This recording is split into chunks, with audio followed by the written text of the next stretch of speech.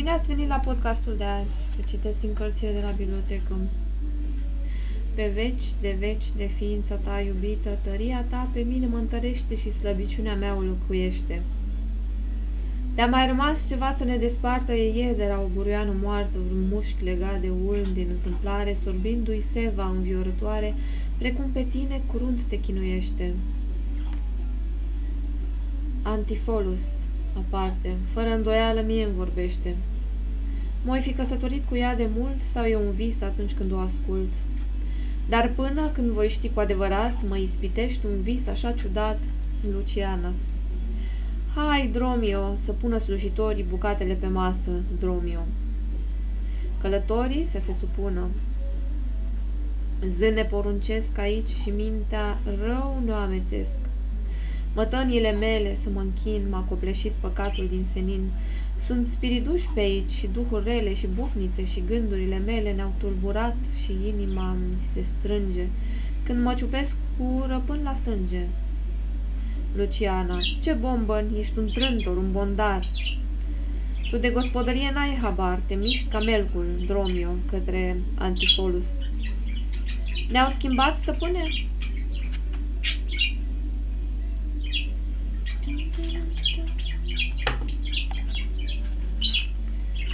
Dar niciun artist cu respect de sine nu s-ar lăsa convins să calce pe urmele părinților, repetând ceea ce ei s-au priceput să facă extrem de bine.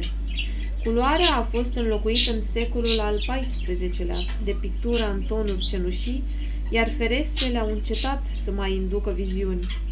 La sfârșitul secolului al XV-lea, când a revenit moda culorii, pictorii pe sticlă au simțit nevoia și în același timp au găsit mijloacele tehnice să imite renașterea pe acel mediu transparent, cu rezultate adesea interesante, dar incapabile să conducă la extaz. I comforted him as well as I could. In such cases, men do not need much expression.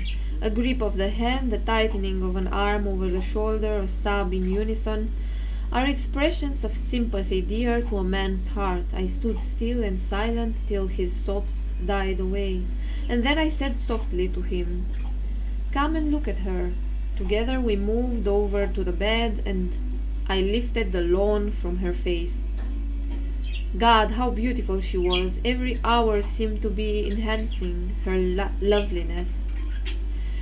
It frightened and amazed me somewhat, and as for Arthur, he fell a trembling and finally was shaken with doubt as with an ague.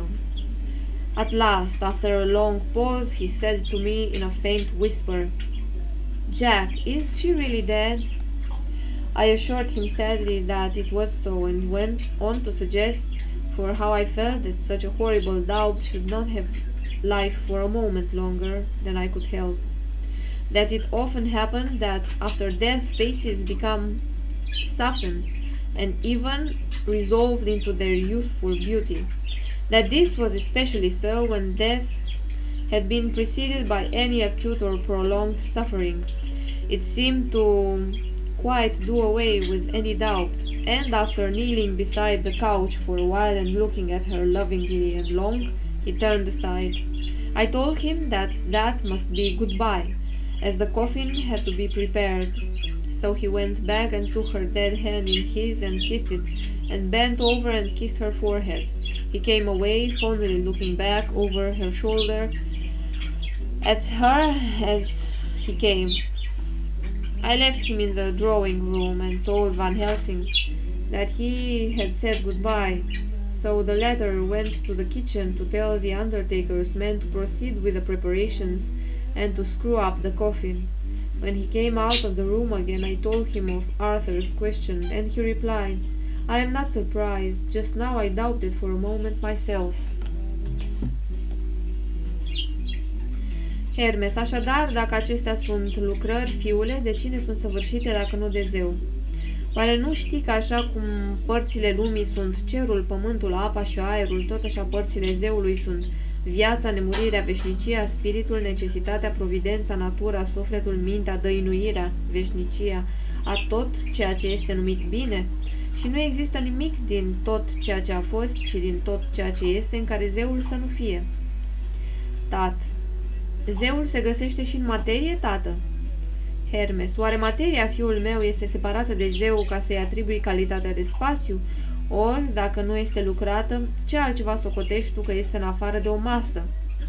Probabil în sens de cantitate. Dar dacă este lucrată, de cine este făcută astfel? Căci am spus că lucrările sunt părți ale zeului. Cine oare însuflețește toate viețuitoarele, iar lucrurile nemuritoare, de cine sunt făcute nemuritoare? Lucrurile schimbătoare, de cine sunt schimbate? Fie că vorbești de materie sau de trup sau de esență, află că toate acestea sunt lucrări ale zeului. Și că lucrarea materiei este materialitatea a trupurilor, corporalitatea al esenței, esențialitatea, și acesta este zeul totul. Iar în acest tot nu există nimic care să nu fie zeul. De aceea, în privința zeului, nu poate fi vorba nici de mărime, nici de loc, nici de cantitate, nici de formă, nici de timp, căci el este totul, iar totul le cuprinde și le pătrunde pe toate. Fiul meu, cinstește acest cuvânt logos și închină-te lui.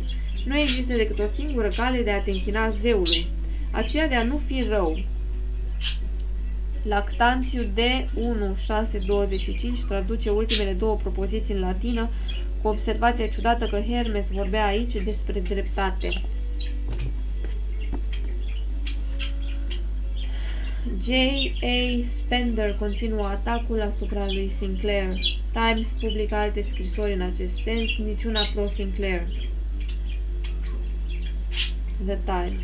Viața politică. Partidul Laburist a refuzat mai mult sau mai puțin afilierea condiționată la PLE. Este evident că PLI nu are de gând să accepte decât afilierea necondiționată. The Times, New Leader, 14/7/39. The Times, într-un al doilea articol de fond prin care justifică poziția, a făcut de asemenea referire la larma de acum ar fi cunoscută în favoarea includerii imediate a domnului Churchill în cabinet. Larmă față de care The Times a păstrat în permanență distanța. Ziarul simțea cu tărie că e foarte posibil să fie nevoie de domnul Churchill din nou în guvern, dar că prietenii săi i-au făcut deja extrem de mult rău. Orwell are dreptate când spune că The Times nu a publicat nicio scrisoare pro-Sinclair la data de 13 iulie. Dar în zilele următoare au apărut mai multe asemenea scrisori. Partidul Laburist Independent, fondat în 1893 de Keir Hardie, vezi evenimente 17/8/39, numărul 2, era mai vechi decât Partidul Laburist, care a fost format de PLI și sindicat în 1900. Orwell era membru PLI. Vezi articolul său De ce mă înscriu în PLI? The New Leader, 24 iunie 1938. OC 11. La momentul respectiv, PLI și Partidul Laburist se divizaseră și erau reprezentate separat în Camera Comunelor.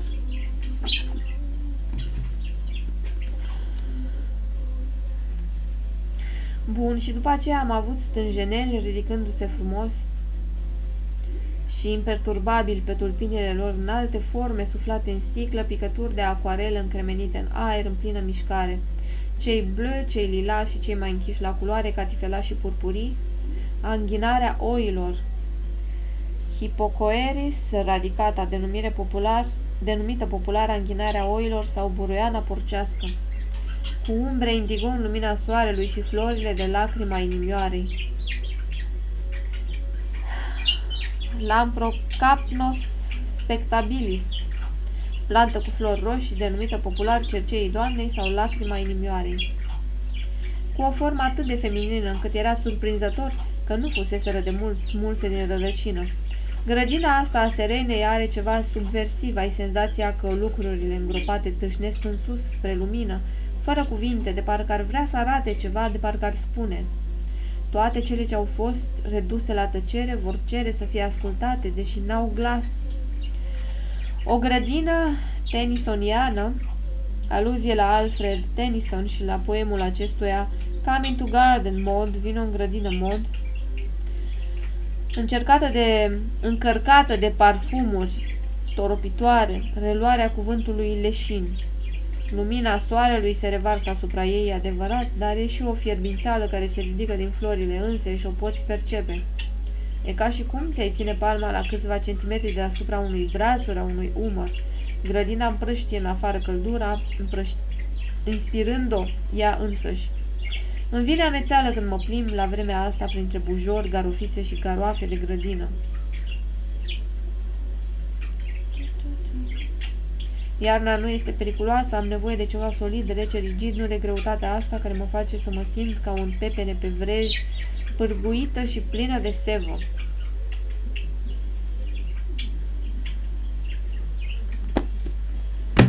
Thank you for listening.